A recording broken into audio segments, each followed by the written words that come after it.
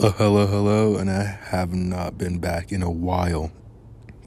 Sorry if there's a lot of background noise. I'm outside right now. I'm gonna move back inside where it's more quiet. There's a train out here, but there's been some big price actions in Bitcoin that I haven't talked about in a while.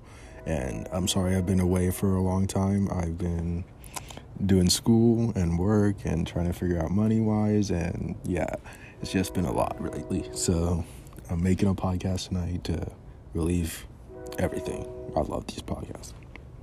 So let me just finish up what I'm doing, and then I'll be right back. So first off, I want to talk about yesterday and the big news that just came out for cryptocurrency in general. There goes a train. Sorry about that. So for cryptocurrency, let that pass. Okay. So it's moving. So for cryptocurrencies, the Biden administration has released some regulations that should help clarify any questions, any government regulations. Like, everybody's going to look into every financial government is going to look into it.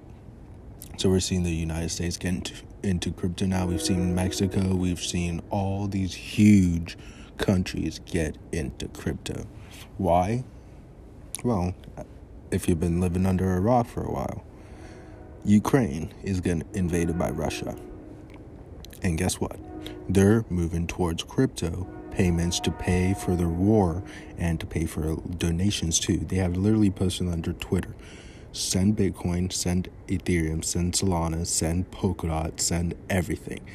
They want crypto because they know it's easier to get than fiat money.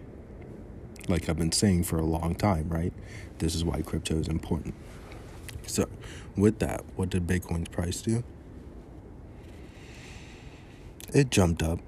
With that news, it jumped up to 41,000, consolidated for a little while, bounced up, and now it is trading around 39,000, trying to hold strong there. We're seeing some very good signs of the crypto market. I am still invested heavily into it.